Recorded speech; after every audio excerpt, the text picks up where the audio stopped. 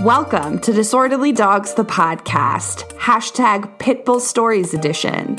My name is Rachel Laurie Harris. I'm a professional dog trainer, and I'm also the proud owner of an American Staffordshire Terrier that we lovingly call Waylon. In this series, Pitbull Stories, I talk with pitbull owners all over the world, and we share our stories about pitbulls, how we got into pitbulls, how we love pitbulls, what we've learned from them, and how we're advocating for the breed now. I'm really looking forward to sharing these stories, and if you'd like to be a part of this series, please follow us over on the Instagram at agoodfeeling_NCO. Send me a DM. I would love to chat and hear your pitbull story. Enjoy. All right, ladies and gentlemen, welcome back to another episode of Disorderly Dogs, the podcast, hashtag Pitbull Stories. So I have a very special guest with me today. So Michelle, why don't you go ahead and introduce yourself, tell the listeners about yourself, kind of the organization that you run, and then if you want to just kind of tell us how you got into this whole world of dogs, blocky-headed dogs. Sure. So my name is Michelle. I am currently the director of Hobo Care Boxer Rescue. I've been volunteering with Hobo Care since 2008.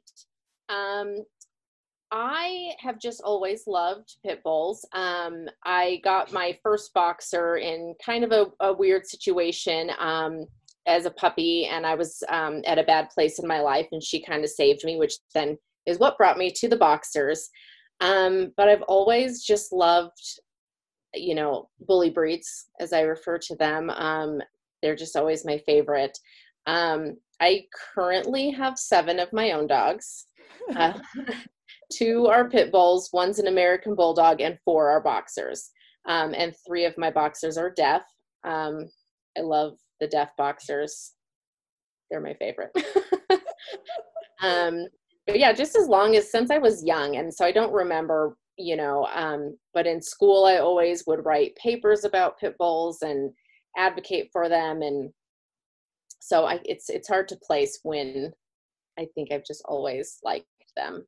Yeah, right. Oh my God, that's beautiful. And Michelle, I love that you're joining me because I feel like boxers are not immune to like some of the misconceptions and myths surrounding like the blocky-headed dogs. I feel like they just kind of get lumped into that category as it is. Right. Yeah.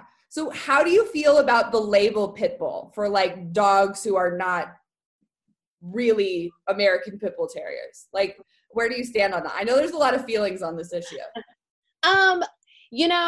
I don't really mind it. I guess, sometimes I think it's just easier, especially in dog rescue.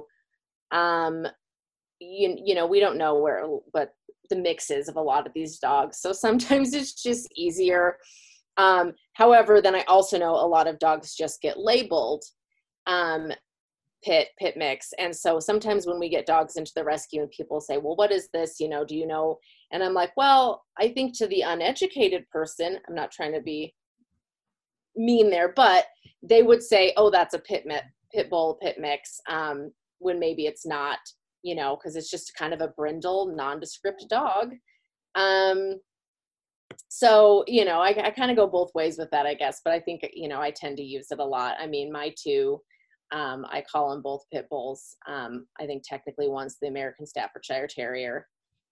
The other guy, I'm not sure, but yeah. And that's kind of how I feel about it too, right? Like, obviously I don't want the label to like negatively impact like a dog's life or like their chances of getting adopted. But I mean, I'm perfectly comfortable. Like, Waylon is a purebred American Staffordshire Terrier, but I'm perfectly comfortable calling him a pit bull, right? And like, I think I've had this conversation with some other blocky-headed people too, right? And like, I really try and use the label pit bull in like a really positive light, and maybe I'll like retract it when maybe it's not as positive of a light, just because I desperately want people to like, I want there to be more positive PR for like the pit bull headline.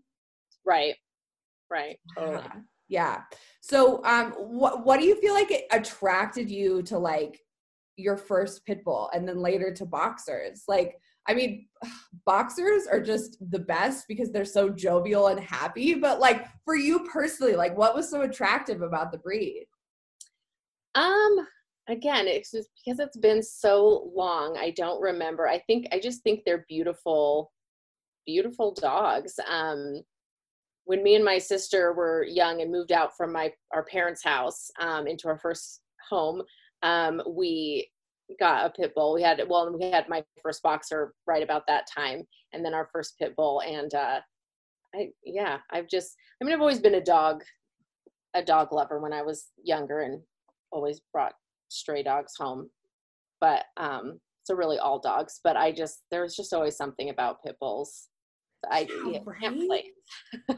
Well, and like for me, I feel like it's like their muscular stature, right? Like to me, that's like a definition of a dog. They're like an athlete, they're happy, they're friendly, but they're muscular. Like I think that that's what's so attractive about the breed to a lot of people, right? Is like they are athletes and they are just like powerhouses of muscle. Right. And boxers too. Oh my God, they totally fallen within that category too. Yes, they do. So I want to talk about like some myths, like some pit bull myths that like maybe you feel like you've unlearned over the years, or you feel like particularly need more attention. Right. I know when I feel like a lot of the myths I've always said that, those aren't true. But I do, it is hard when you have all these people in your ear all the time about these dogs. I do remember when me and my sister had our first pit bull, Snoop. I remember at one point looking at him and thinking, is this true? Could you one day just decide you don't like me and I'm going to end up, you're going to end up biting me, or, and then I thought to myself, no, that's silly. And I remember when we moved to a house in Arvada, and some lady was walking by and she says, oh, what, you guys just moved here, and she introduced herself and she said, what kind of dogs do you have? And I said, a boxer, a pit bull, and then we had another mixed breed. And she goes, oh no, don't ever tell anyone you have a pit bull. And I said, well, I didn't get him for you. I got him for me. So, and yeah. Like, so how do you feel like your community like perceives you now? I mean, do you take all 7 dogs out at the same time? No. Okay, no. I was like, oh my God, people must like be like, get out of the way. She's got all these dogs. So not all my dogs get along. I live a life of separated dogs. And I live kind of out in the country. So I avoid people. So I think it's easier for me because I don't run into people when I'm out with my dogs. Everybody lives around, is very friendly. I've never had anybody say anything. One of my pit bulls, Anakin, is a tripod, and he actually has a quad car because he's got really bad arthritis and joint problems, and he has troubles walking. So when we take him out, he's in his wheels. So it'd be really interesting to, if anyone were to ever say anything like negative about a dog in a wheelchair, but I'm sure it happens. But yeah, I avoid people, I guess. Yeah, right. And that's okay. That's nice, right? That like you do get to be rural and you don't have to run into people. That's like, that's my ultimate dream, right? Like, okay, I'm going to my property. See y'all later. Yep. Yeah. Okay. So I want to just transition to talking about training. So I want to just give a shout out to you. So guys, I work with a lot of dogs who are adopted from Hobo Care Rescue, and you guys are really clear about how you want adopters to use positive reinforcement training, right? Like you're really clear with your adopters about that. And I respect you so much about that. But I want to kind of hear maybe like some of your personal like backstory with that. Like, did you do like different training like when you first had dogs in transition? Like what did that look like? Definitely a long time ago. I look at pictures from when I started at the rescue years ago, and I'll have, the prong collars and everything on those dogs. And now if I see a picture, I'm like, oh my gosh, this is so embarrassing that we had that. Don't show anybody that. So, we learned, I think, just through our own errors. And then a lot of it too is like with shock collars. We've had quite a few dogs over the years that we had one dog that had been adopted out to somebody. And then I found out they were using a shock collar on him, and they returned him for behavior issues. I can't remember the exact behavior issues. And he was, not only did he have, the physical burns on his neck from the shock collar, he, ended up with some other emotional and, scars as well. And I've seen it more than once. I've seen it where these dogs have come in and just have these, really bad, at one time this person surrendered their dog to us and for behavior issues, and he's standing there wearing the shock collar, and I took it off of him, and she's like, "Oh, you can keep that if you need it." And I threw it in the trash in front of her, and I said, "Obviously it didn't do you any good, did it?" And so yeah, I think it's just learning. But I get so worried with so many people, "Oh, you sit means sit." And I'm like, please do not. And so we've actually changed it, and it's actually in our contract now that you can't use shock collar, choke chain, or prong collar on the dogs. So yeah, because I've seen no good benefit of any of those. Yeah, right. And I think boxers fall into this category too, right? Where trainers are like, you have this big, powerful dog, you have no other choice. And it's so heartbreaking, right? Like when you see the negative fallout from all of that, right? Like, and like you're saying, right? Like the physical burns, but also like the emotional trauma that very often we can't reverse, right? When it's done, it just exists. And it's so heartbreaking, right? That like, and we know and love these like gentle giants, and even not the gentle ones, right? Like even the significant behavior cases, even the like rowdy ones, right? Like they still deserve to learn without pain. Right. Yeah. I did, years ago, I was just doing some like basic obedience with, one of my deaf boxers, and I was going to Longmont Humane, and they were like so insistent that I put a shock collar on her. And I think I was like, if you think the only way to train a deaf dog is with a shock collar, then you just don't know their, but yeah, they love shock collars. They have them on like all their dogs. I had no idea. That's so heartbreaking, because Boulder Humane is so amazing. Right. But well, and it's hard because I think there is a lot that Longmont does do. Obviously that's good. And, and they do try to do stuff with behavior, and who knows, maybe it's changed by now. But at the time I was like, no, I'm like, I can't. And I'm not putting a shock collar on my girl just because she's deaf, because we do just fine.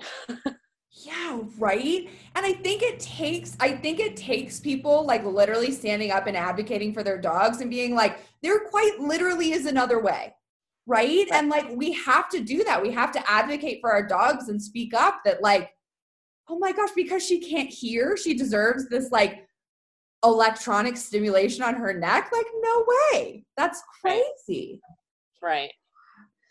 So Michelle, I want to talk about, in your experience, and I'm really curious about your experience, because I know that boxers play style is like, can be wild sometimes, but like in your experience, what are some specific like behaviors, play styles that you feel like get blown out of proportion because of like the package that it's coming out of, right? Pit bulls, American bulldogs, boxers alike. Right. I think one thing it's for people that they have to get used to is the very vocal play, and the using the paws.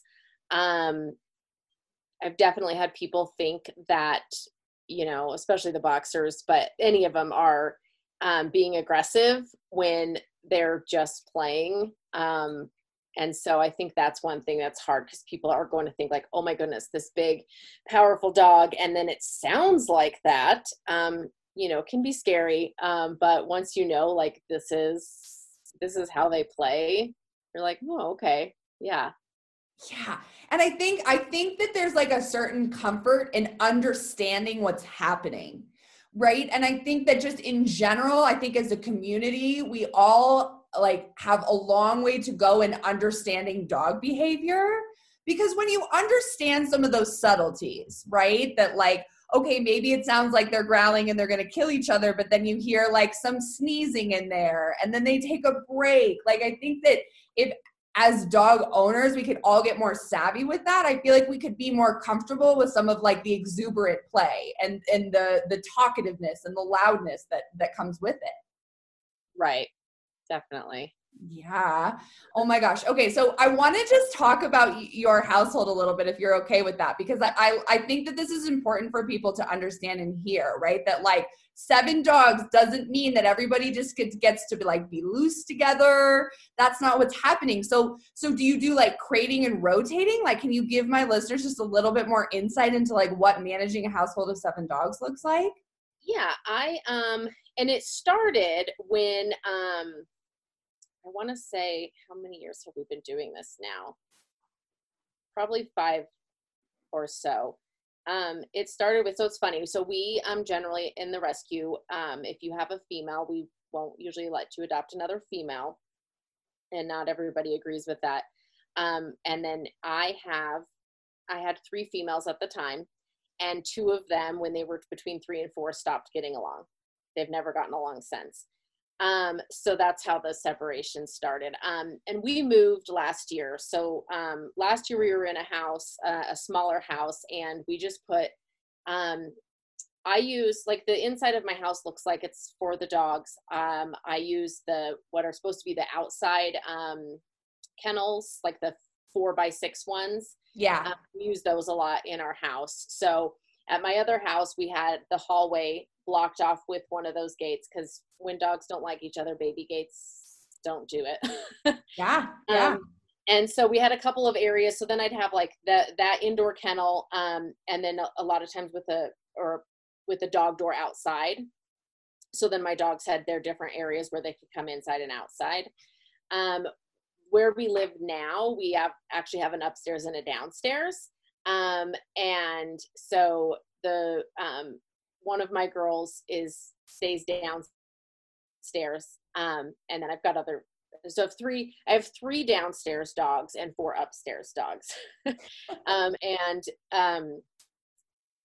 My girls who live downstairs is Raspberry and Zucchini, and they're really good friends. They hang out all day. And then I've also got Babette, and she's separate during the day when we're not home, but she's allowed to be with them when we are home, because she's very bossy and can be a little bit much. And so you just have to watch her. And then upstairs I have Peaches and Fiona, and they're my 2. So see, I do have girls who get along. So those 2 love each other. They've been together for a long time. And then Anakin is one of my pit bulls, and he has his own separate area. When he started to have a lot of pain with his spondylosis and arthritis, it really became a regular thing where he'd go after the other dogs.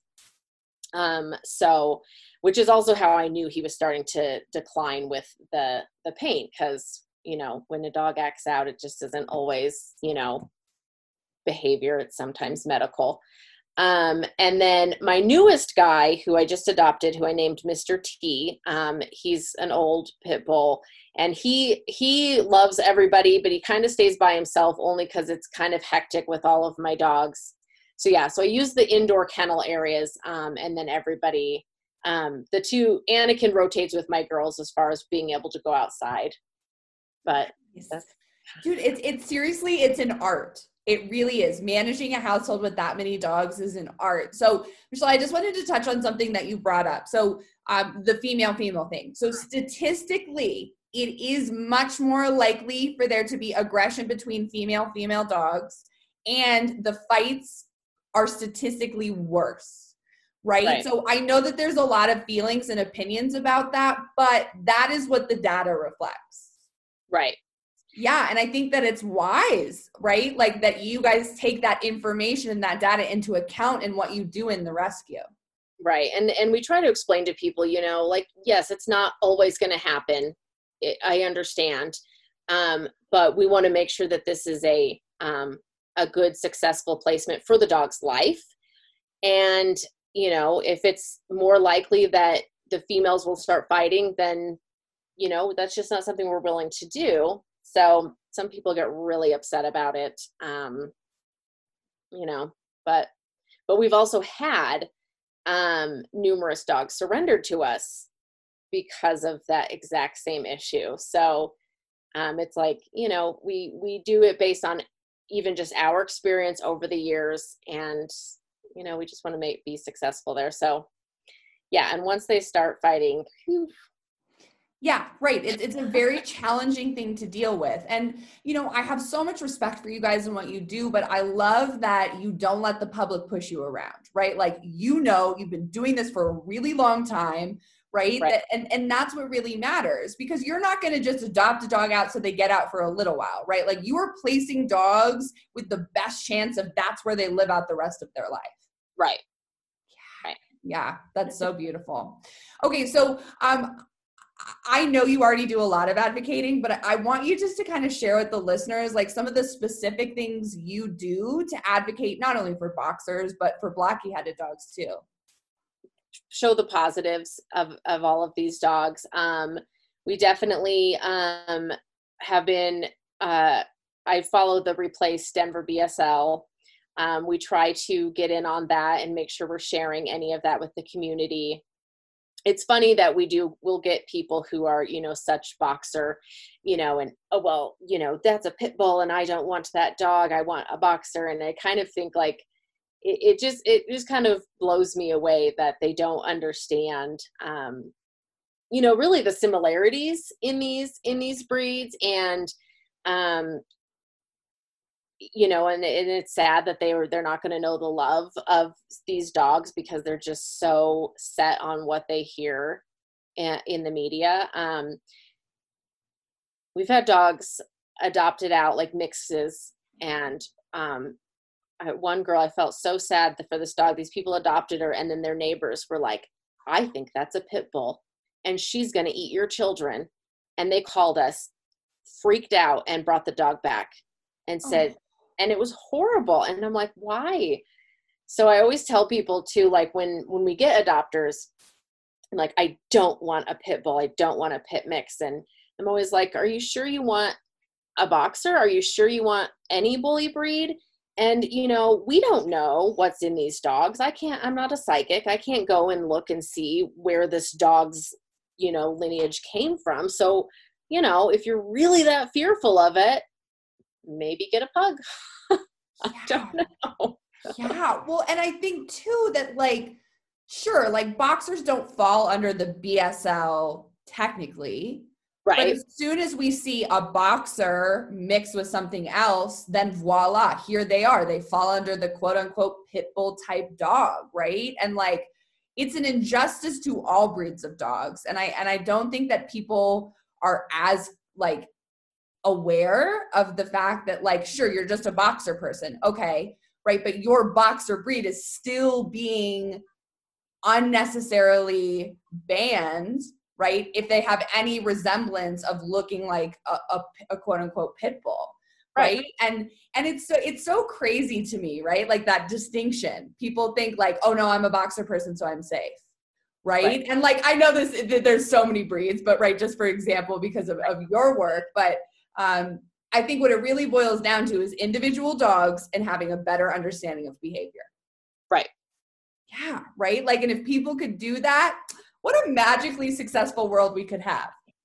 Exactly. Yeah. Right? But that's why we're having this conversation, so that we can keep enlightening people, right? So that we can all get more aware, because, you know, sure, it's the pit bull type dog now, but, you know, it's shifted throughout history, right? Like, different breeds that were banned, and no breed is safe, unfortunately. Right. Exactly. Yeah. Okay. So I want to kind of wrap it up here. I want to hear from you. Okay. So, like, what is one pit bull myth that, like, for the love of God, you just want it to die already? That's so hard because I feel like there's so many dumb ones, but I think the lockjaw is one that really gets to me. Yeah,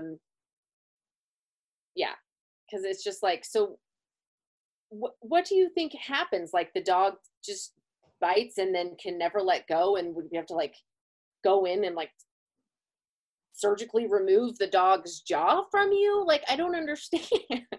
Have you seen a lot of cases of people going in the hospital with the dog hanging on? And, it's like, where do you get this? Right? Like, and I think that it's crazy because people buy into it, but they don't even understand like how it would actually work if it were to be true. Right. Right? Oh yeah, I feel you on that. So ladies and gentlemen of the world, I know everyone listening already knows this, but yeah, I share that sentiment. Okay, so Michelle, if my listeners want to connect with you, support Hobo, what's the best place for them to find you? On our website, www.hobocare.org. And again, as we are a boxer rescue, but we do take in mixes, and we do end up with quite a few pit bulls. I always like to say, because some people are very judgmental that we're a boxer rescue and we take in dogs that aren't boxers. Like you're a horrible person for saving a dog. That is bizarre. It is. And I always like to say what our former director, Marita, she passed away, unfortunately, in November. And she always said, we're Hobo Care Boxer Rescue, but the emphasis is on care and rescue. And when a dog needs you, a dog needs you. And yeah, and so that's what we try to live by. Yeah. And you guys do. You're amazing, right? Like, was it Nemo, the American Bulldog? His person foster failed, right? Yes, she did. Yes. Oh my God. Yeah. But I love that. And I love just looking through all the adoptable dogs, right? And I think it's fun, right? Like boxer, stuffy, American Bulldog, right? Like it's fun to see the variety. Yeah. And like you said, right? If they need you, they need you. And it doesn't matter their breed. Right.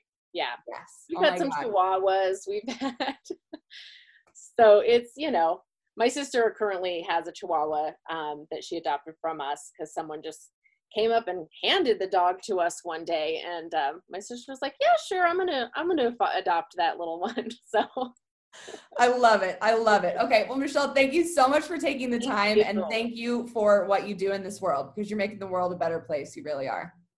Oh, thank you. And you too. Yes.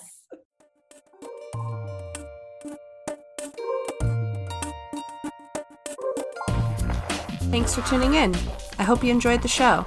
If you'd like to learn more about us, please check us out on Instagram at agoodfeeling_NCO.